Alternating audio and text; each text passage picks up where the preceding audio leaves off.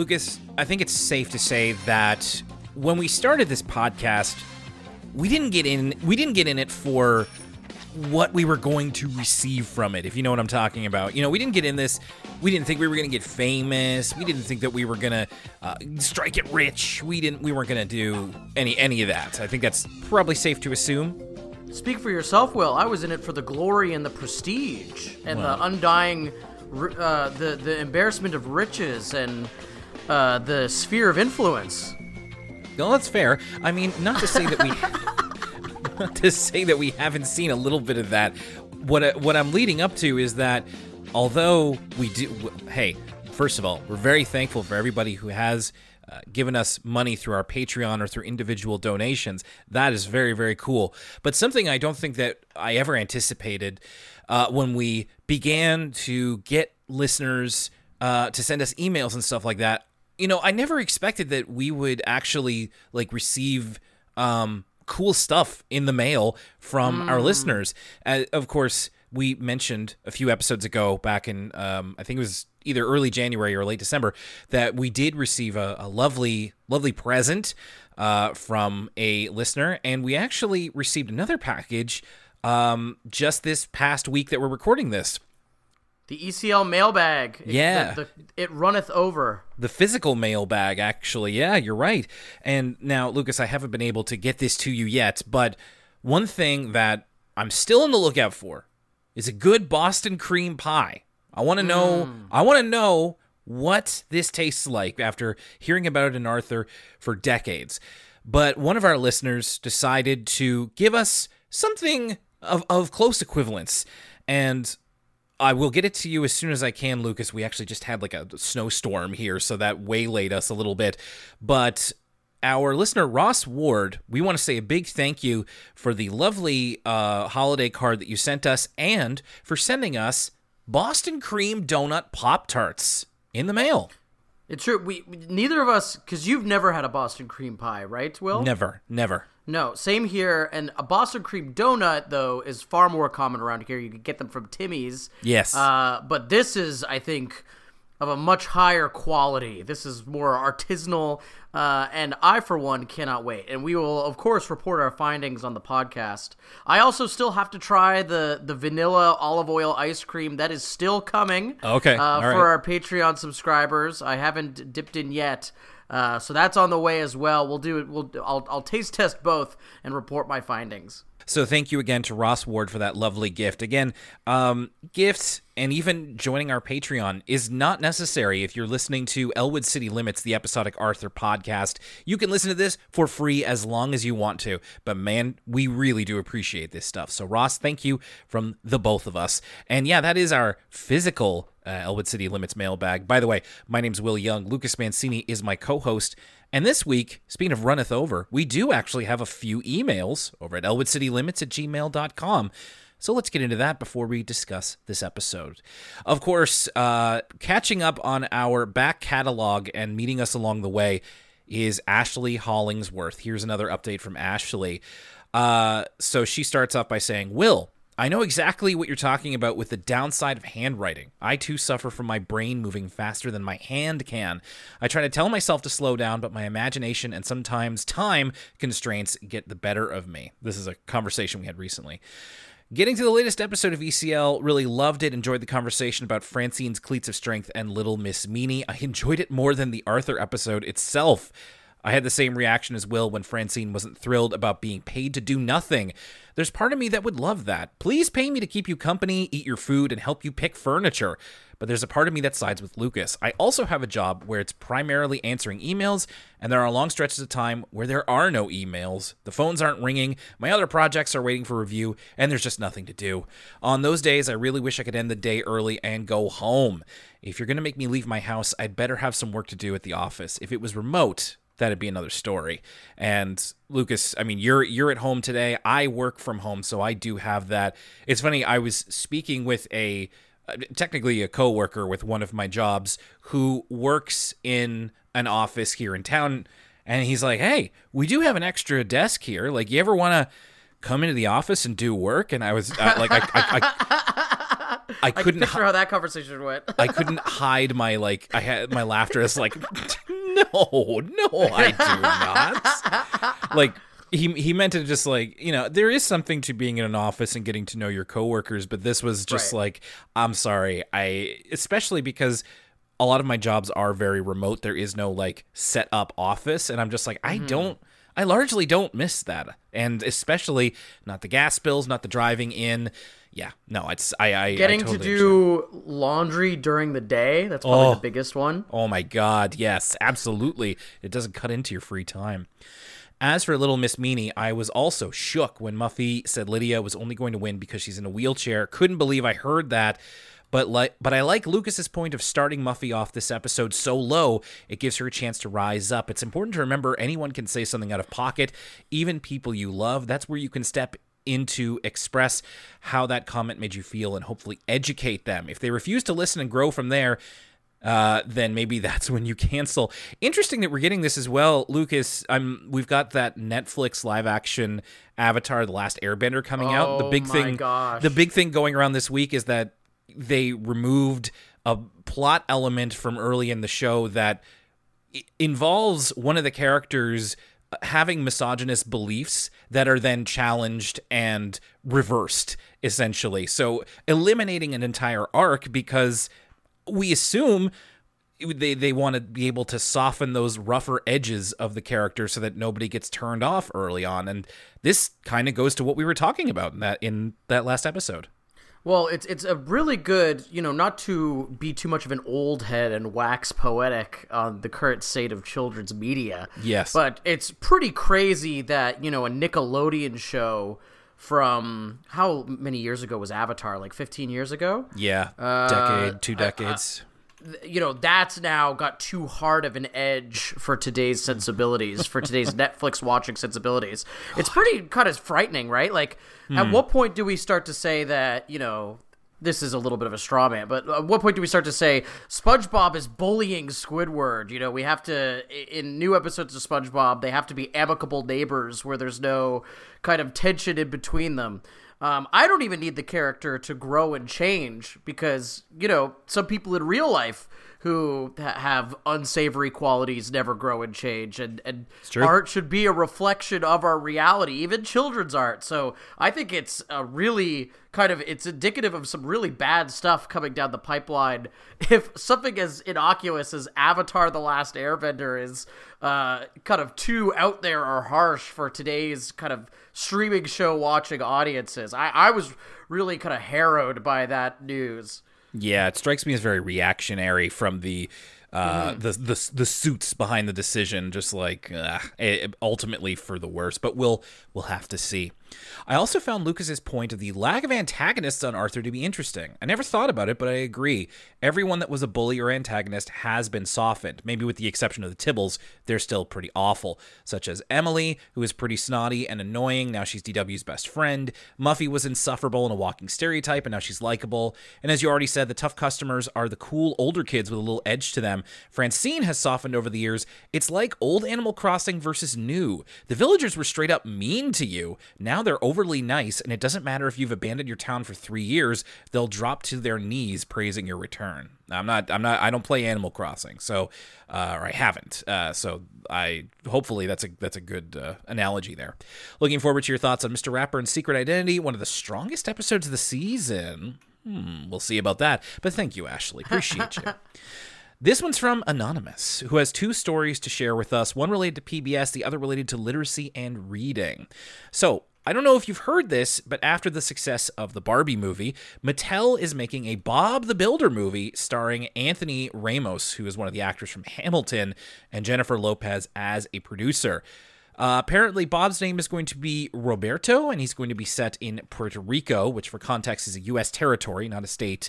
But it has a reputation of being seriously damaged by hurricanes, as the island itself is relatively small. I don't know if you've discussed Bob the Builder, but this might be your opportunity to, if not. So yeah, I did actually hear about this, and it's okay, cool. I don't know a lot about Bob the Builder. Never really interacted with it. So I used to watch it back in the day, and I mean, I'm sure you've seen the memes, Will, about, you know, when you're an edgy little kid. Yes. The Bob the Builder theme song, it's so positive. It's got that refrain, "Can we fix it? Yes, we can." Mm-hmm. Except when you're a little mean little kid, you go, "No, we can't." Because you try to bring some negativity to Bob the Builder. It's interesting that they're, you know, changing him to Roberto. Handy Mandy, wasn't that the whole thing with Handy Mandy? That he was kind of a Latino Bob the Builder, Hispanic Bob the Builder. Handy Manny? Handy Mandy? Handy Manny? I don't mean to correct you. I literally have never heard of this before. Yes, Handy Manny. Okay. No, I don't know. Full name, what is it? Just a second. Handuel Manuel? Manuel Estevez Garcia III is Handy Manny's full name. There was a bunch of Mattel, like, after the success of the Barbie movie, they announced like 1 million projects. There was, I think, going to be a Polly Pocket movie directed by Lena Dunham. Yes. Yeah, I remember that. But Vin Diesel with Rock'em Sock'em Robots, I think, was another one. It's one of those things where I'll believe it when I see it. Yes. Like, I think Hollywood, the powers that be, they got really excited after the Barbieheimer phenomenon. And just because something's in the works or announced, you know, does not necessarily mean it will come to fruition.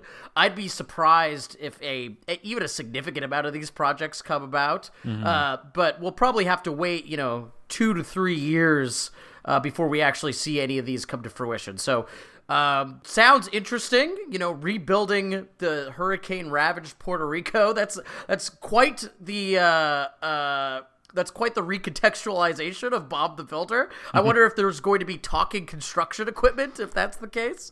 But either way, it remains to be seen if this will actually come to be. My guess is probably not. I bet the majority of these projects don't actually come about. Well, I'm still like, to your point, it's like, every time I hear news about that Daniel Kaluuya Barney movie, that's like totally going to be like sick and dark and twisted, I'm just like, is that happening though? Like, are we totally sure about that? Maybe it will. I don't know. Remember, I was listening to a podcast about this the other day. They already made that with Def to Smoochie. Yes, which came around when I was quite a bit younger. I have not seen it. Man, you get some polarizing reviews on that still. But Def to Smoochie, yeah. Well, and it's about Will. Stop me if you've had this idea before. Imagine if Barney swore. Yeah. That's probably, and that's why they're making that new Daniel Kaluuya film, is because if you're 7, that's probably the craziest thing you've ever heard in your life is, oh my gosh, what if Barney the dinosaur used cusses? Well, and speaking of that, like, it's funny you were mentioning, like, the whole, like, you know, Bob the Builder thing where it's like, you would say, no, we can't, instead of yes, we can. I remember when I was younger, like, I think I was in, like, junior high, I had a friend of mine, and this is before the internet was as prevalent as it is, so, like, a lot of urban legends just spread through something somebody at school heard about, and my buddy was like, oh, there was totally an episode of Bob the Builder where he, like, swore on camera and they, like, left it in, and I was like, that doesn't sound right, but I don't know enough to, like, disprove it. I think that's like an urban legend around Bob the Builder, but yeah, totally that same sort of thing. This is back to Anonymous. The second story is from a podcast I listened to called ICYMI, the acronym for In Case You Missed It. It's about internet culture. Recently, they had this content creator named Michael the Librarian, and the clip he referenced, having fun isn't hard. He even has it in his Twitter bio. So, a bit of a podcast recommendation there. I'll take a listen to that. Michael the Librarian, I've seen that person around, I don't have TikTok, but like Instagram Reels and Twitter and stuff like that. Seems cool, and hope that they're doing well. I'll be interested to learn more about him from this podcast episode. Thank you, Anonymous. And our last one here is from Ingrid, with a bit of a mystery that I'm putting out there to our listening audience as well. So Ingrid says, hi there, I hope you don't mind. I'm wondering if you could help me with something that has nothing to do with Arthur. I have a memory of a movie I watched when I was a kid spending summers in Ohio. and I want to revisit the movie, but have no idea what it was. I lived in Utah for most of the years, but when I was in Ohio, I would watch things on TV that didn't air in Utah. I think Ohio played more Canadian shows than Utah did because of its location, so I'm wondering, since you are Canadian TV buffs, maybe one of you have seen this movie and could tell me what it is. Here's what I remember. So here we go. A boy, the main character, wakes up in his room on his floor and assumes everything he just went through was a dream. He's relieved and runs outside to play, but then the villains of the story are in his mirror behind him conspiring. It wasn't a dream. There are some minor characters, possibly mice. One of them tell another something like, "Be safe," or "be careful." The character gets offended by this because they believe that they can take care of themselves and feel the character is babying them. They later realize the character had said it out of love and is touched by it. There is a big battle scene with a big dragon. Thanks for any help. I know it's really random, but I was listening to Elwood City Limits today and realized that maybe since you two are Canadian, you might know. Thanks again. That's from Ingrid. So off the top of my head, the only thing that this sounds familiar to me about, there was an episode of, was it Goosebumps or Are You Afraid of the Dark? I was going to say, it sounds like Goosebumps or Are You Afraid of the Dark? One of those horror anthology shows. So there was an episode of one of them that was about a kid who wanted to have like more responsibility, or he wanted to feel more grown up.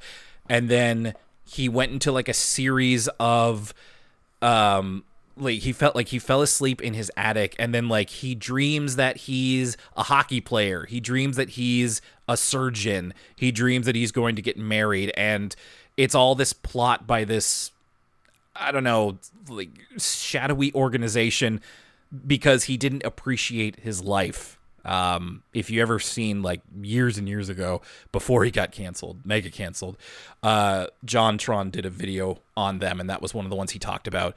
That's the closest I can figure, but it doesn't have a lot of the things that Ingrid's talking about. So it doesn't have the mice. It doesn't have the dragon. Does it ring any bells for you, Lucas? No, I it's not ringing any bells, but you know, it's not just us, the listener is asking. We're bringing it to the Elwood City Limits faithful, so maybe someone in the Discord knows what this listener's talking about. Absolutely. So if you're listening to this, whether you're a patron or whether you're listening on the free feed, send us an email, send us a message with what you think it is, and we'll try to narrow down what this could be. And Ingrid, if we do end up finding it, please let us know. Or if you end up finding it, we would like to know as well. So thanks everybody for your emails. Nice to get a few more in the old electronic mailbag. That's elwoodcitylimits@gmail.com if you would like to send us something. Speaking of sending us something, thank you to all of our patrons at patreon.com/elwoodcitylimits who have ponied up with a bit of cash and have received the latest episode of the new For the Kids podcast, where we talked about Veggie Tales. It's a good one, and there's a lot of Veggie Tale heads among our patrons who have been sharing some of their memories and info and even corrections with us. So appreciate that. It's been really cool to kind of talk with everybody about what a touchstone this was for many of our childhoods. So if that sounds good to you, all you have to do is sign up at our Patreon, and we will be having a episode of ECL Origins coming in February, and I'll let you know what that is at the end of the episode. But first, we want to say thank you to patrons such as Christine Wong, Kevin Noon, and Caitlin Harrington Robinson, patrons like Owen and Nicholas DeMarco and Robert Morrison and Sydney Long. Thank you to Baby Show Addict and Derek Richopo and Young Wee, and thank you to Rory Forever. Thank you to Cecil Robinson and Maria Gisselquist. Thank you to Maisie Rose Sterling, and thank you to Stanley Fryman, and more. If it's been a while since you've heard your name in the patron roll call, just send me a message. We are getting close to the end of the season here, and we're starting off with Mr. Ratburn's Secret Identity. It's a lot about superheroes in this one. In fact, we learned something about Dark Bunny that we didn't know before. Arthur and Buster have just seen Dark Bunny Reborn again at the movie theater. We also see a poster for another movie, Dark Bunny versus the Cisco Squid. They're talking about Dark Bunny, and as they are walking down the street, they're being saved from danger by several superheroes who are in their normal person disguises. So there's like that lady with glasses, which is a character model we've seen a bunch of times. She saves them. There's a man in a suit who stretches like rubber to make sure they don't fall in a pit. There's even a baby superhero who absorbs a bunch of water and blows up like a balloon so that they don't get hit with it. And this is talking. I just want to say during this montage, not just Dark Bunny, which has been kind of a running side character throughout all of Arthur, I think going back all the way to season 1. But there's another nod to the early seasons, which is that, the piano almost falls on them, which is, I see as a nod to Buster Baxter, Piano Tamer, way back in the day, when we were thinking about kind of Arthur's first foray into superheroes. Yes, good catch. I actually missed that. I didn't consider that. And what we find out about Dark Bunny is that in the show, his alter ego is Deuce Dwayne. So if you were ever confused which about, is a little lazy. Yeah. If you're ever wondering, I wonder what does Dark Bunny remind you of? I think you could figure it out. But this ties into the episode because it's all about alter egos and potentially superheroes. Mr. Ratburn is called away during class because his cell phone rings, which is the first time that this happens in the show, but we will see it happen again in a much more famous Mr. Ratburn episode a few seasons from now, which is highly unlikely. This makes all the kids suspicious. He gets called away from class, and he puts on a film all about the freshwater mollusk. And it sounds pretty dope, by the way. I would watch a PBS film about the history of the freshwater mollusk. I think they got to get a new narrator for this, though. I feel like they really should have sprang for what's his David Attenborough. Like you really need. It'll probably sound too engaging at that point, though. Like the kids, the whole point of this joke is that the kids are groaning that they have to watch this video about a freshwater mollusk. But I don't know, sounds dope to me. So there's a couple of theories between LaDonna, Arthur, and Buster. LaDonna thinks that he may be like a backup caterer of some sort to a firefighter, but Buster thinks that he might be a superhero who is escaping from aliens. And Mr. Ratburn, behind closed doors, reveals to Mr. Haney that he's not a superhero, but he is part of the local community theater and their production of the Pirates of Penzance. And he says that Sir Chester Wimple, who is a world-famous opera singer, will be guest starring. So Mr. Ratburn does not sing. He does costumes and props for the troupe. But Buster mishears this, and he also sees a shadow of Mr. Ratburn dramatically on like a chair doing a bit from the Pirates of Penzance, and that makes him think he's a superhero. I was surprised because we had the farewell to Walter Massey some episodes ago in this season, who is Mr. Haney's voice actor, and I figured that would be the last we'd hear of him. But maybe this is it right here, like the very last vocal appearance from Walter Massey as Mr. Haney. I wasn't expecting him to speak. Yeah, I was surprised too because I thought we were done with seeing from Mr. Haney. So a lovely surprise, one of my all-time favorite characters, and a little bit melancholy knowing that this might be the last time we ever hear from him. Also, the kids even bring up, by the way, they're speculating about what's up with Mr. Ratburn. And Arthur brings up the time, I think this is episode 2 of Arthur, when they thought he was a vampire. Yes. And he was like decapitating children. And it almost does an episode a disservice that they bring this up, because it naturally, I start to compare this episode to that episode. And I want you to keep this in mind, throughout that episode, we don't actually get the explanation of what Mr. Ratburn is actually doing until the end, right? So we're seeing the whole episode from the kid's perspective. So we see him with these like limbs, and then we learn, it's because he's a puppeteer. They're puppet pieces, not children. In this episode, almost immediately, Mr. Ratburn tells us what's actually going on. And I just want you to think about, what does that mean for us as a viewer as we watch this episode? Right. And of course, I mean, it's harder now because we've had 19 seasons of Mr. Ratburn. We know that there's more to him than meets the eye. So it's harder to do the like, what is he up to again? It's like, it's probably something to do with puppets or theater or something. And yes, Lucas, it's easy for me to remember. I don't remember a lot of our episode titles of Elwood City Limits off by heart, but the one I do remember is for that episode because it was Beyond Vampire. Because that's what Buster says. He's beyond vampire. Really nice to hear Arthur Holden singing. He doesn't get to do that a whole lot in the show, but he's got a really great voice, not just as Mr. Ratburn, but singing. We got to hear him a little bit when he was in his like teenage rock group with Sewer Rat, which still gets stuck in my head sometimes.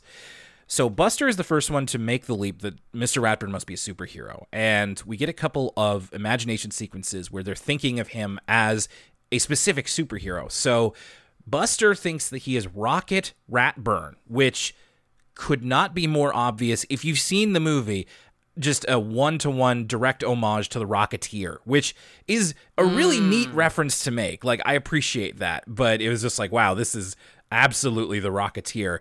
And he and his trusty mechanic Sparky, who is Buster, are saving the world from an alien invasion.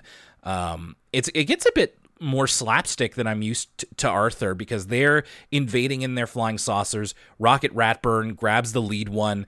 The Martian takes one of the rudders on his boots off, so he spins away, does Rocket Ratburn, but then the Martian does one of those like Wile E. Coyote look down eep falls, and it's like, oh, that's quite a different approach to like physical comedy that I'm used to seeing both for Arthur and for like the Flash years of Arthur. I was just gonna say it's especially standard in the Flash era because it's a fairly dynamic little piece of animation, especially compared to kind of the, as we call it negatively, cutout puppeteering that we sometimes see in the Flash era. And what was also strange was that when Buster shows up in his imagination as Sparky, it's not the Buster voice. It's like, it's the Buster voice, but it's like a little bit like this. So he's like either trying to sound older or more like a mechanic, and it just sounded really weird for a second there. But that's Buster's imagination. He's trying to convince LaDonna of this, and it just so happens that they turn a corner and they see Mr. Ratburn lifting a boulder over his head with one arm. It's made out of paper mache because it's a prop for the Pirates of Penzance. And this convinces LaDonna that he's a superhero, but she imagines him as Swamp Rat instead of Swamp Thing. So she's in the bayou, as she would be, and gets saved from I forget exactly what she calls it, but what it is, it's the Megatoad from just a few episodes ago. It's the same model as the Megatoad from Buster Isn't Buying It. And then Swamp Rat saves her, and he has this weird digital effect on his voice that's trying to make it sound more like otherworldly as he pushes the fan boat to safety and is going to teach her correct conjugation. I have to ask, if any of our listeners at home are actually from New Orleans, could you please write in and let us know if, at this point, the characterization of LaDonna is just deeply offensive? Like... She introduces this segment as, there's a legend about the bayou, and this is obviously not an actual piece of New Orleans folklore, which is fine. That's okay. But imagine, if you will, a little kid, and the only reference point for New Orleans was LaDonna and Arthur. I feel like they would actually think this is real. I don't know. I'm just like, I feel like we've been talking about the bayou kind of as a joke. Like, this is how loose and, like, lame the characterization of LaDonna is. The next episode, she's going to be cooking up a big old pot of gumbo. And it's like, it's actually that bad. Like, it's as bad as our jokes about her is. And I don't know what they could do with LaDonna at this point besides being, she's cooking up that shrimp in her famous gumbo, that jambalaya, you know? Yeah. Next she's going to be doing voodoo magic. Oh, God, I hope not. But just, you're right. There's so little stereotypes, really, for New Orleans that we keep having to go back to, like, the bayou, a fan boat. And we might have already gotten gumbo at this point. We're probably going to get gumbo at some point. But, like, you're right. I would actually be really interested to hear from any listeners who live in or have lived in New Orleans what they think of LaDonna, and Bud. So finally, Arthur is still unconvinced by this, but it just so happens that Mr. Ratburn is at his house. He gets accidentally locked out while he's breaking in a new pair of tights, like show tights for the opera. So he's like jumping around outside quite well, actually. So he might have a bit of a dance background. But he gets locked out, so he has to climb to his roof to get through an open window. He ties his jacket around, like, scarf style, but it flows behind him like a cape. And Arthur, LaDonna, and Buster are walking by, and Arthur sees him on his roof strike what looks like a superhero pose with the cape billowing, and that just gets his mind going. So Arthur's imagination is that Mr. Ratburn is Silkworm Man. Now this one's a bit dense, so let's just go by this. So Silkworm Man is a takeoff of Spider-Man, but there's a bit more, I guess, production behind this one. In Arthur's imagination, DW has grown gigantic, and we get this very dramatic read from Dad Reed, who says, DW ate my experimental high yeast muffins, and now she's expanded. So she is. This was the heartiest laugh from this episode. This gag was hilarious. It's a very funny read from Bruce Dinsmore, and DW is bigger than the house. She opens up the roof and wants everyone to watch Mary Moo Cow with her.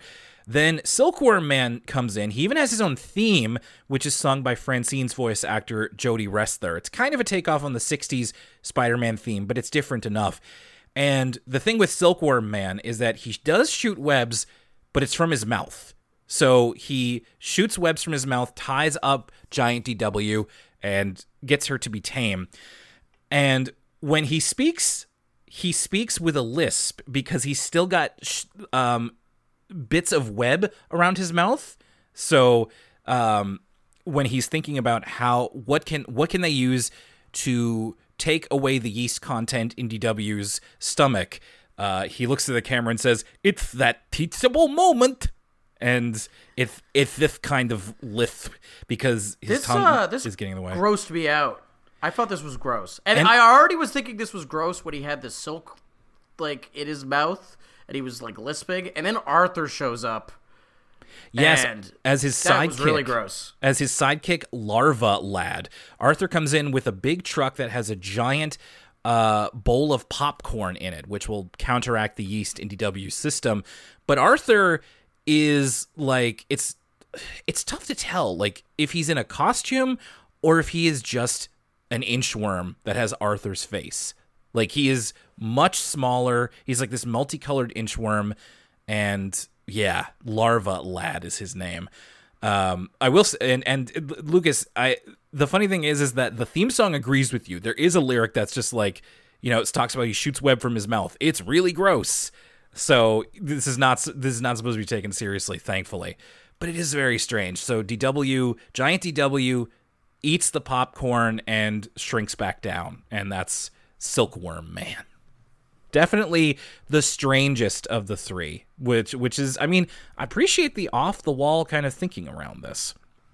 But this, it definitely harkens back to the kind of really bizarre Arthur dream sequences of old. Yes, yeah, you're right. Arthur, Buster, LaDonna, all are convinced that Mr. Ratburn is a superhero, and they're all really trying to be his sidekick. So when his phone rings the next day in class, they try to, like, cover for him so that he can go save the city. So, like, LaDonna pretends to stub her toe or, all this. And it's very quickly discovered off-screen by them. Like, there's barely anything with this, but they quickly discover that Mr. Ratburn's not a superhero. He is a costume designer. But he is about to save the day because that fabled opera singer comes to Elwood City, but he doesn't speak because he has laryngitis. So Mr. Ratburn, who has said several times that he knows all the lyrics to the Pirates of Penzance off by heart, has to save the day by filling in. And of course, this means that we do get Mr. Ratburn, Arthur Holden, singing some of the lyrics to Modern Major General, which Ratburn, I can't believe it took us this long. He's absolutely one of those fictional characters who knows all the words to Modern Major General. Fraser and Niles, Dr. Morden from Mass Effect. Like, it's just like, oh, of course he knows all of that. Why wouldn't he? It's good. Like, that moment I really appreciated. I also thought this was kind of the perfect payoff to tie this episode up in a little bow. And now a word from us kids.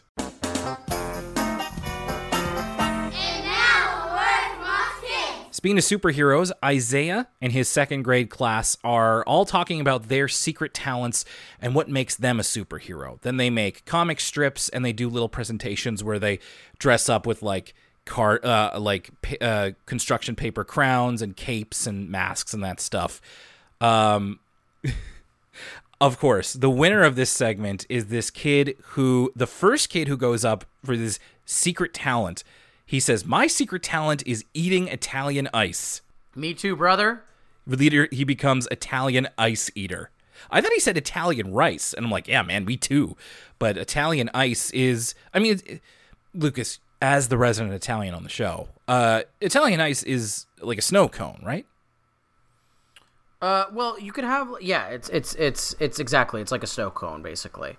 There's also, not to be conflated with Italian soda.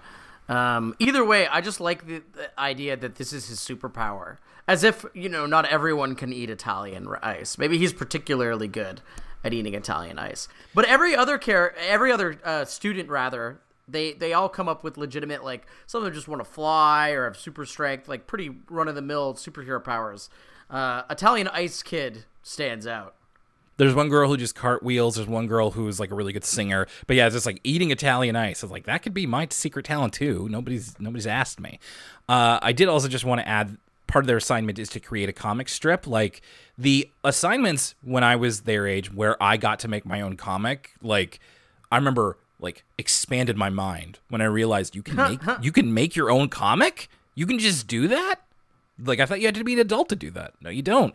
You just need to have a basic grasp of what comics look like, and you can totally make your own. Supporting this podcast is how it keeps going, and it's very easy to do. So here's how you can do that. If you're listening to this show and want to get the full back catalog of Elwood City Limits and all of its sister shows and offshoots, you can listen on Apple Podcasts, Spotify, Google, and even more services. You can also go to our YouTube page, youtube.com/Elwood City Limits, for the full back catalog. If we aren't on a service you use, please let us know. You can interact with us on social media. We're on Twitter @ECL Podcast, Instagram @Elwood City Limits, and twitch.tv/Elwood City Limits Pod for our occasional streams. We're also on Facebook and Tumblr. Feel free to reach out to us on social media, or you can email us, and your email might be read on the show, elwoodcitylimits@gmail.com. Finally, for exclusive content including entire side series like For the Kids, a PBS Kids podcast, and ECL Origins, subscribe to us for as little as $1 a month at patreon.com/Elwood City Limits. That's all for now. Thanks a lot for listening, and now back to the show. And now, back to Arthur! Arthur, Buster, and LaDonna also feature into this second story called Besties. Arthur starts us off in the cold open. It's obvious when something is the best. But when it comes to friends, can you have more than one best friend? So Arthur and Buster are busy giving these number one ribbons to things that are obviously the best. Like Pal. Pal is the best dog, and he gets a number one ribbon, which very, very much I appreciated. They give a best episode of Bionic Bunny ever number one ribbon, which also features a rat character that looks a lot like Mr. Ratburn. So, speaking of him being a superhero, maybe that's him as a supervillain. And finally, when Arthur asks, can you have more than one best friend, this upsets Buster, and he walks away. And Arthur has to go like, no, like, you're obviously my best friend. But there's this is not necessarily indicative of what the actual conflict of this is going to be about, other than it is around the identifying label of best friend. We start off with Buster and LaDonna. They meet up at Arthur's place. They open the door and they've got their hands in that classic, like that facing forward gesture where it's like, pretend to be a dog, and you kind of hook your hands and like put them in front of you, except they're supposed to be meerkats because they want to see the movie Mr. Meerkat's Merry Misadventure in 3D. So Buster and LaDonna are stoked to go, but Arthur can't go. He promised that he would clean out the garage, and he needs to do it right then. So Buster and LaDonna go together, which is initially kind of awkward for them, because Arthur is the connecting tissue between the two of them, and they've never had a lot of time on their own. So they don't really know what to say to each other other than, I wish Arthur was here. But they do end up having a good time because the popcorn machine at the theater explodes, literally with the kid behind the counter going, "It's gonna blow," and then it Oh, by the way, the kid behind the counter, throwaway character of the week. I was wondering. The delivery of "It's gonna blow," he really put his whole heart into it, and I just like it when they try to show teenagers. It's kind of hard to draw a teenager in the Arthur universe because the adults are obviously, their proportions are different than the kids, and the kids are obvious. Yeah.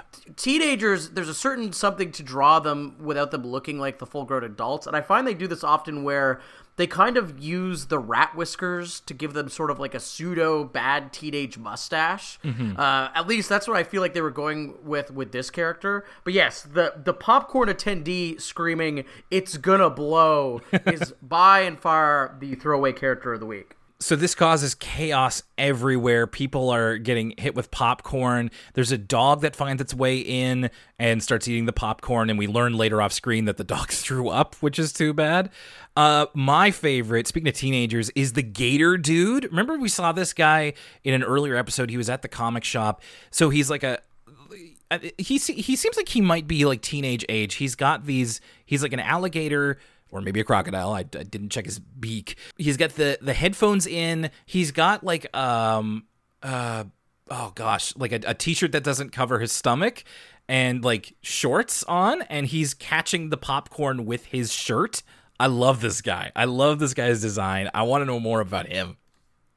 I want to be this guy. This whole incident, so this whole episode really, the crux of this episode is this incident, right? Because the whole episode harkens back to this incident, and not to spoil the episode, but it's basically LaDonna and Buster sharing this moment together kind of puts a strain on Arthur and Buster's friendship because he misses out on this inside joke. And it's interesting because this whole episode doesn't work if this incident isn't something that you would miss. Right, yeah. And something that wouldn't have the same impact if someone explained it to you. So they really do a good job, in this minute and a half that this whole kind of chaotic episode takes place in. They do a really good job of editing this and putting this together to make it feel appropriately like a chaotic kind of can't miss moment of, the popcorn, the music is frenetic, the popcorn's exploding, people are screaming, everyone's running around. I feel like there's an element of chaos that we haven't seen in Arthur for a while that this moment really delivers on. And so I was really happy for it. I myself was pretty giddy along with Buster and LaDonna watching this unfold. And I kind of like, sometimes Arthur, it can be pretty mushy, and the characters are usually really nice, empathetic people. Buster and LaDonna do not seem all that worried about, the woman who's fainting and being dragged away and her shoes are getting puked on. Later on, when Buster's talking about this, they're trying to explain what was going on to Arthur. He's like, yeah, it was awesome. And this lady's shoes got puked on by a dog. It was so funny.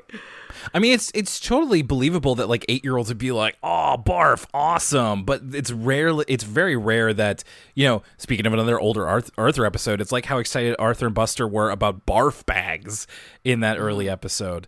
But Arthur feels left out here, and Buster and LaDonna love to retell this story to people who weren't there, and it begins to bother him a little bit, and he kind of has a bit something sort of snide to say of just like, it's like, "Oh, why don't we all get in a time machine and go back and experience it together?" And Buster's like, "You have a time machine?" But Sue Ellen comes up to Arthur and says, "That's how it starts, losing your best friend." And I was like, my God, that's a bit dark, a bit of a dark conclusion to jump to. But Sue Ellen tells Arthur that a similar situation happened to her with her previous best friend, Marilyn Labatsky. This is before she moved to Elwood City. And she had this best friend named Marilyn that did everything together, much like Arthur and Buster. Then they both got a new friend whose name is Sybil Whitcraft. And all three of them were good friends And then one day, Sue Ellen couldn't make the macrame class they did together. And something amazing happened at that macrame class that Marilyn and Sybil got to see together. And then after that, Sue Ellen was no longer best friends with Marilyn because Marilyn and Sybil were best friends with each other. And this is what causes Arthur to just go into that classic Arthur spiral of just... I don't want to be too dramatic, but just like that anxiety spiral that causes him to act the way he does. And I'm really interested to get to the end of this so we can talk about it a bit more. But here's where it goes. Arthur starts trying to suck up to Buster to reassert himself as Buster's best friend because he's seeing this as like, well, they had this experience together. Now they are best friends. I'm being usurped, especially after hearing Sue Ellen's story. So he bakes a boysenberry pie with his dad for Buster, which is Buster's favorite pie. And then he watches him eat the whole thing. It's funny, like Arthur brings it over, he opens it up, and then he literally like wafts the scent over to Buster, cartoon style. Like he pushes it over to him so you can smell it. And then he just watches him eat the whole thing from across the table while like gazing at him with moon eyes. And then as he finishes, Arthur shows him a photo album of them together with like some kind of general memories from the show. Just like, here's us at the beach. Here's us at the roller coaster. Here's us when we were 4. Anyway, see you later. And then we also hear from Buster that he organized Buster's locker as well. This makes Buster feel really suspicious, and he doesn't know. He knows Arthur well enough to know that something is not right, that he's doing this stuff. And then Arthur has a dream where he is in the audience for a musical number that Buster and LaDonna do together now that they are best friends, and specifically they're not friends with Arthur anymore. So this musical number, I'm assuming that it was called New Best Friend. It's kind of a vaudeville routine. It also, there's a lot of like Buster singing at the piano. Kind of gave me Tick Tick Boom vibes, if you've seen that musical or movie. Oh, I definitely have not seen Tick Tick Boom. I was saying when he's sitting at the piano, it's very much like a crooner. Yes. Kind of like an old Blue Eyes, you know, to use a more contemporary example, kind of like Seth MacFarlane's whole thing these days. Oh, sure. But, you know, like, yeah, very much like a Sinatra, Rat Pack kind of... You know, you go out to an Italian restaurant and there's some guy crooning, yes. And then it goes into a full-on vaudeville routine. This song is actually really good. It suffers a little bit from, for those of you with the Patreon who listened to our episode about VeggieTales, we talk about how the bunny song in that episode that we talk about is the song is too good. Mm-hmm. You know, the song that's about loving the bunny more than God in your family was just too good, and kids were singing that. This is kind of the same way, where this song about how they don't want to be friends with Arthur anymore and how they're not friends with Arthur, they're just better friends with each other, is really catchy and really good, which I think adds to the drama of it all. Yeah, there's even one of the lines, it's like, it's totally not subtle, just them both saying, and the best thing is, we'll do it without you. And they point to Arthur, just like, we're not only going to be friends, we are going to deliberately exclude you. And Buster at the end says, you know, it's okay, Arthur, you can have somebody else as a best friend. Arthur looks across the table and there's like a warthog dude, and he kind of snorts, and Arthur wakes up in horror. And I was like, I get it that it's upsetting Arthur and it's a dream, doesn't have to make sense, but like, what's wrong with the warthog guy? Maybe he's cool. Like, why? Like, he didn't even say anything weird. He just kind of looked at him and snorted. I'm like, okay, well, maybe the warthog guy is cool, which is weird. So then Arthur steps it up. He tries to actively drive a wedge between Buster and LaDonna, and he starts lying to them about things the other allegedly said about the other. So, like, just really lying. And I saw this happening, and like, we've seen Arthur act like this when his back's up against the wall, and I've talked about this a bunch of times about how I actually really like that this is part of Arthur's character in terms of when he is like peak anxiety. He just totally acts not out of character, but he acts out of desperation. And that's been a pretty consistent part of his character for the whole thing.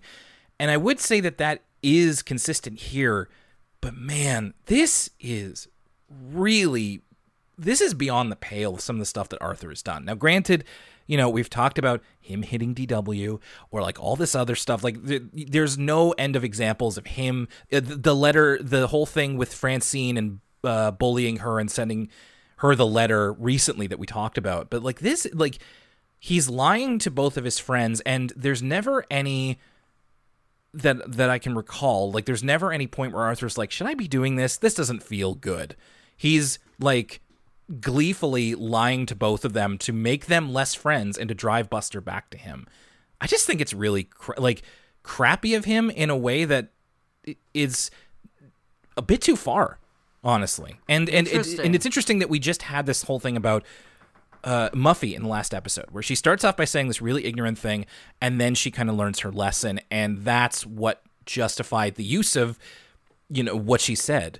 This, well, we will get into it by the end of the episode, but to just step over that a little bit, I don't think that this was appropriately reacted to, or like, I don't think Arthur got appropriate comeuppance here for something that I think is really bad. Like lying to both of your friends to try to make them dislike each other to benefit you is like, I don't know how else to say it. That's a really bad thing to do.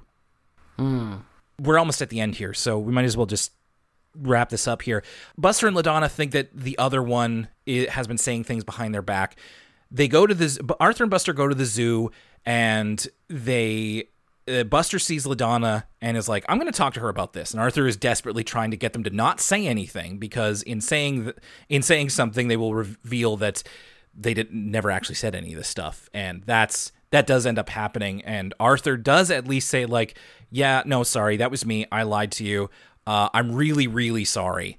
And then to completely cut away from that, the monkeys at the zoo get a hold of one of their keeper's cameras and end up creating their own little scene, much like the popcorn machine did earlier in the episode.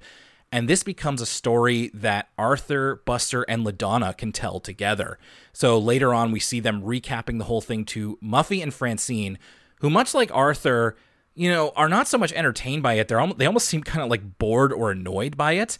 And Arthur says, you just had to be there, which is what Buster and LaDonna kept saying about their stories. Like, you just had to be there. And I'm like, and that's the end of the episode. I'm just like, that's it? Like, Arthur did something really dishonest, and he doesn't face any consequences for it. And the solution here is he did apologize, but nothing came of that. No consequences came of that. And the solution that the episode gives is that then he has an experience that he can lord over other people to make them feel left out instead of him. And we're gonna talk about this. Well, we'll talk about this in a second. Lucas, did you have anything else to add about this kind of ending here? No, just that, I would be remiss if I didn't point out that one of many examples of animal hierarchy in this episode, from, the dog puking on the lady's shoes to the monkeys at the zoo. Why are these monkeys in the prison at the zoo when Francine lives in an apartment? What's going on? And if I don't say it, someone in the Discord will. Yeah, just doing our due diligence around animal hierarchy. Okay, so let's talk about these episodes here. This is Mr. Ratburn's Secret Identity is one that Ashley said was one of the strongest episodes of the season. Lucas, do you agree? What did you think about it? I thought the episode was creative. It wasn't necessarily one of my favorites of the season. I think mileage may vary depending on how much you like the superhero stuff. Right. Keep in mind, this episode came out in 2015, where that was in the throngs of superhero mania. Post Marvel's The Adventures, pre-Marvel's Infinity Stone or whatever. So this is like kind of the peak of the popularity of all of that stuff. So I feel like that's why they had to return to some of the superhero stuff that they'd been doing for a really long time. Dark Bunny's been there since the beginning, even though it started out as more of a Batman the Animated Series parody. But for me, superheroes really do nothing for me. So even the and this is a fun creative exercise. We see the kids do it in the Award From Us Kids, reimagining all these Arthur characters as different superhero characters. it's just not my, like, doesn't really do anything for me. I liked how gross Silkworm Man and Lava Lad is and how messed up that sequence is. And it's also really funny that DW becomes giant from the experimental yeast. But besides that, in terms of the crux of the episode, it's like how I said earlier, they kind of give it away. There's no dramatic rising tension in that episode, because the whole time we know that the kids are incorrect. He's just making costumes for this opera. And so the kids' speculation is kind of pointless, because us as the audience, we understand what's going on the whole time. I mean, I guess the point being that the kids get to picture all these superhero scenarios, but for someone like myself, who that doesn't really do much for, there's no kind of dramatic tension ratcheting up. Whereas, for instance, in the episode where they think Mr. Ratburn's a vampire man, it's like, oh my goodness, our teacher is killing students and disemboweling them, and oh, this is so crazy. But at this point, I don't know, structurally, this episode doesn't really work for me. Maybe I would say it doesn't rise to the sum of its parts, because there's a lot of funny elements in here, and I love the ending. I do like the ending where he kind of gets to be a superhero and that he performs modern Major General. It like you said, Will, it so makes sense for his character. They picked the exact right opera for him to be doing, and it's kind of a nice moment. But everything leading up to that, I could kind of take or leave, personally. I agree with you. Yeah, there were really fun parts to this episode, but it didn't so much come together into a whole that I thought was like especially spectacular. Mr. Ratburn, always appreciate having him as like a perspective character. I just think that he's fun, and I like it when we use a bit more of the adults to have a little bit more fun with instead of being an authority figure. And so finding out that he's like into community theater, I mean, obviously he would be. Costume designer, prop designer, like that's cool. His love for musicals totally makes sense. And seeing him do that at the end is really cool. I liked all of the imagination sequences just to see all the different types of superheroes that they were homaging. And yeah, the Silkworm Man one, easily the best just because it's so out there. But in terms of, it's another one of these remixes of essentially Arthur and the real Mr. Ratburn, but they made the mistake of mentioning that in the episode. It's just like, oh yeah, this is kind of like that, except not as strong, you know? It's like in that new Matrix movie, which is obviously a meditation on all the other Matrix movies, but then they show you clips from the Matrix, and you're like, oh, I would rather be watching that movie. Wow, this movie looks so much better. Exactly. So that's something that you just don't really want to do. It's okay that they want to remix these episodes, but you also just got to be like, okay, but try and make it its own thing.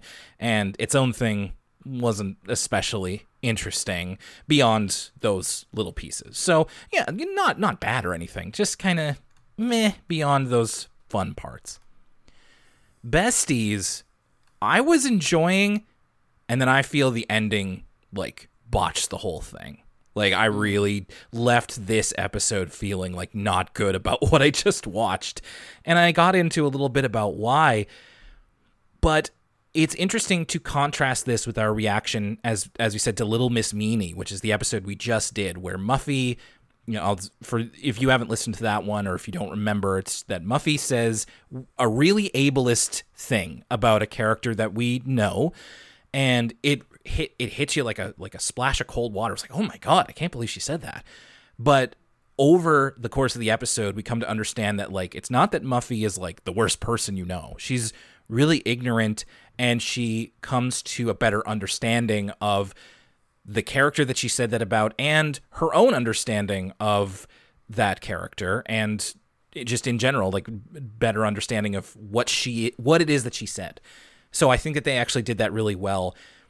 With here, it's that we have Arthur doing something similar to, again, that other episode, I'm sorry, I don't remember the name, where he is uncharacteristically mean to Francine. And I remember in that episode, me and Cash talked about how sometimes you have characters that you know doing things that are really like, not even characters, like people you know. Sometimes people you know can be a lot meaner or more cruel, or just do things that you don't expect them to do because you thought you knew them well. And I was kind of willing to let it go in that case, because the whole episode was built around like this bad thing that Arthur did and having him act this way. With this, it's like we have Arthur halfway through the episode do something that I think is really like way too far for that character, and then he doesn't. He does apologize for it, but he doesn't face any consequences. If anything, he kind of gets what he wanted. He becomes closer friends somehow with LaDonna and Buster, and then he gets to make other people feel left out, which I don't think is a very good moral at all. Like, it feels like there's got to have been a better way to wrap up this episode. Maybe it's like Arthur has to face a consequence here, I feel. And I don't want to make a mountain out of a molehill or anything. It didn't distress me to see this, but it is like, it's so close to a lot of other episodes that I feel did this kind of thing better, where you have a character you like doing something. And we even talked about it in the beginning of this episode, to have them do something bad and then learn from it. This is Arthur does something bad and everything works out for him anyway. And then it's just like, oh, so Arthur's just always kind of capable of this and he doesn't learn from it. And it for me, like, I sit with the fact that, like, obviously Arthur's an episodic show and this likely won't carry over into future episodes. But as I said before, Arthur with these anxious and self-serving traits are negative aspects of his character that are pretty consistent. But they always they never went too far. And I feel like this one did. There's something just about Arthur lying to Buster and lying to LaDonna, Buster especially, and not being really sorry about it when he's doing it, or not recognizing that what he's doing is really bad. Only at the end, when he's caught, does he go like, I'm really, really sorry. I'm like, I almost kind of don't believe you. You know, you just got caught and now you have to try and save your friendship. Whereas in real life, I feel like if this happened, no matter what age you're at, you're just like, oh, I thought I knew you and you did something really, really bad and I can't trust you anymore. So it just really leaves a bad taste in my mouth. And unfortunately, like there are parts of this episode that are kind of fun, and then it gets not fun, and I don't end up really liking it that much. So that's my feelings about it. Very interesting, Will. And I think you helped me see this episode in a whole new perspective. I don't know if it's because I have such a distaste for LaDonna or because that I always kind of see a lot of Arthur's anxiety-induced behavior as kind of, I've always seen it as a risk to hurting those around him. Though I do agree with you that this is different. I guess for me personally, I just kind of let this episode wash over me because I was enjoying it. So sure. I think if we look at this episode with the critical lens that we tend to, and we think about what this episode is saying about how you should treat your friends, you're 100% right. Looking at this episode through the lens of, did I enjoy this Arthur episode? I was fruitfully entertained. I kind of liked seeing Arthur manipulate, gaslight, gatekeep, just being horrible to his friends. I liked seeing the machinations of his anxious mind as a musical number. Sure. I think that's a great way to do that, especially when the song was really good. And I think that the moment that Arthur misses, the kind of like inside joke moment, and the way people talk about inside jokes that you're not privy to, I think was well done. I think that, because we're seeing the moment as an audience, it's got to deliver on that, and I think they delivered. And it's true that when you're not in on a joke or something, people do talk that way. Totally. But you're right that it does not justify Arthur's behavior later on. I just don't think that bothered me very much. The other thing I'll say, though, again, and not to keep the LaDonna hate going on, so many episodes in a row, was there a single thing LaDonna did in this episode that could not have been replaced with Francine? That was something that I was struck thinking about, if we think about LaDonna's role in the friend group, what's excellent about the Arthur characters is that they're all distinct. And so when we have like a big ensemble episode, everybody's doing something different, right? Yes. Did LaDonna do anything in this episode that couldn't have been replaced with every single other character, whether it's Brain, whether it would be Muffy? was there anything that she did that was kind of distinct to herself? And I don't think there is. I really, I'm at the point now, with the exception of when she's in the fish out of water story. This isn't what they do down in Louisiana. Yeah. When that's something that she could do, at least, that's a little bit different than everybody. But with that exception, what does LaDonna do that's different than any of the other cast members? And so that was something that I was like, man, I really hope that they, maybe in future seasons or what have you, give her another element of character besides being she's someone from somewhere else. Because right now, there isn't really anything. That's a really good point about LaDonna and about this episode. Like, I think that's going to be really interesting to think about as we go forward. And I appreciate that you brought up the more positive aspects of Besties. It really left a bad taste in my mouth, but that doesn't mean that there weren't good things about the episode, funny things, like good elements. So I don't mean to throw the whole episode out, but I appreciate you bringing that up. It just kind of really left me feeling weird about it. But I will be very interested to see what our listeners think about it after they watch the show and listen to our episode. So thank you for listening to our episode of Elwood City Limits. Really appreciate you doing that. Lucas, it's month 2 of our bi-monthly Patreon podcast schedule.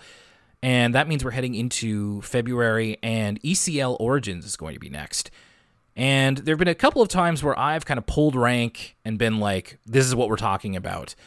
And I tried to tailor it to something that we both have opinions on. But I want to do the opposite this time. I want to do a show that I know nothing about, but you know at least something about, and our listeners know about as well. We've talked about it many times. I want to learn more about it, and I want to hear how you feel about it. I want to talk about the amazing world of Gumball. That's very exciting stuff, Will. You know, longtime listeners of the show kind of will know that I often bring it up as kind of the gold standard for children's television in a post-SpongeBob, kind of post-Flash animation being the standard world. So I'm really excited to discuss it, and I have some ideas already, Will, of what episode we should watch. So that's exciting stuff. Yeah, we'll be talking about that at the end of the month. If you're on patreon.com/Elwood City Limits, you'll get to hear it in full, but you'll also get a preview of it here on the free feed, as you also have a preview of our VeggieTales episode of For the Kids. So check that out if you haven't, and if you want to subscribe, you can do that to hear the full episode. We've also got dozens and dozens of other stuff, as well as Discord access, early access to ECL episodes, and more. And we're going to be finishing off Season 19 on our next episode of Elwood City Limits. We're talking about The Last Day.